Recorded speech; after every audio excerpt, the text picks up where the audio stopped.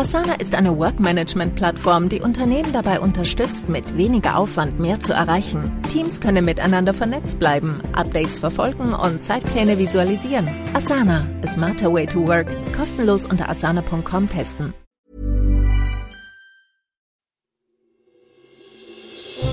Question of the Week from the Naked Scientists. Hello and welcome to Question of the Week. I'm Will Tingle. This week's question is a real head scratcher and comes in from listener David. I suffer from post-viral chronic pain and fatigue and often joke that I need a body transplant. Is it possible to keep a head alive and fully functioning? I'd love to know the answer, but not really keen on being the first to undergo a transplant. Thank you to David. I'm not sure I'd want to be the first one to give it a go either.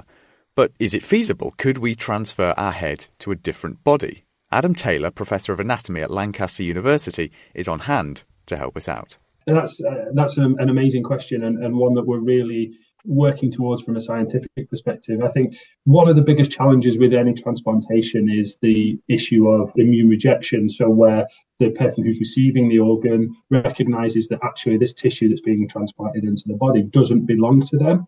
Actually, we can now manage that very well with medicine. So we can give anti-rejection drugs, which dampen down the immune response of the recipient so that it enables that organ that they've received to function without the body attacking it. Thanks to immunosuppressants, transplants of organs have been going on successfully for decades. Kidneys, livers, and even hearts and lungs.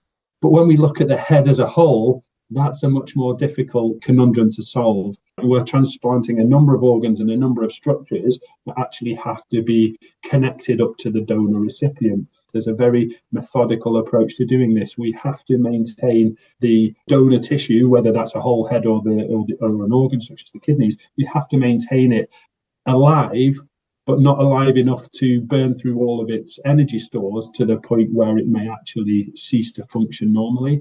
And when it comes to the head, the organ consuming most of our body's energy is the brain, which hoovers up 20% of all the blood coming out of our heart with every single beat. And so we would have to almost cool the brain down, and the head itself puts it into a temporary hibernation, whilst the surgeons go about attaching things like the major arteries that go from the heart and through the neck into the head, attaching the major muscles so that when that transplant occurs, the individual is able to control the muscles that move the head, etc. Everything we've discussed so far, while difficult, is nonetheless doable, but what we haven't yet touched on is where the prospect of a head transplant becomes a lot less realistic. That comes with the issue of the spinal cord, really.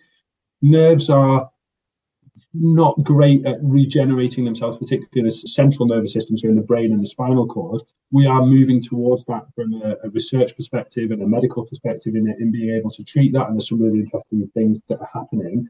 But the biggest challenge is in our spinal cord, it is segmented, it is broken down into individual sections. They're almost like motorways that take you from a specific place to a specific place that are controlling your movement. So when your brain tells yourself, to put your hand up or to take a step forward, where we're going to encounter really big issues with this proposition is connecting the spinal cord of the body up with the spinal cord of the head in a position where those two corresponding motorways line up properly and give the recipient full control of everything that they've just inherited. And that's a big challenge, and it's one we certainly don't see being solved anytime soon. So we could almost say we have the technology to make it happen, but the practicalities of it aren't quite there yet. So there you have it, David. Keep your head up, and maybe we'll get there someday. Thank you very much to Adam Taylor from the University of Lancaster. Next time, we'll be answering this question from listener Bob. He asks, do you ever run out of sperm? Sounds urgent.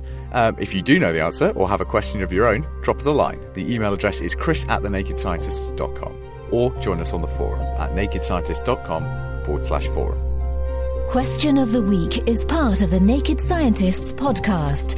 Look us up online at nakedscientists.com.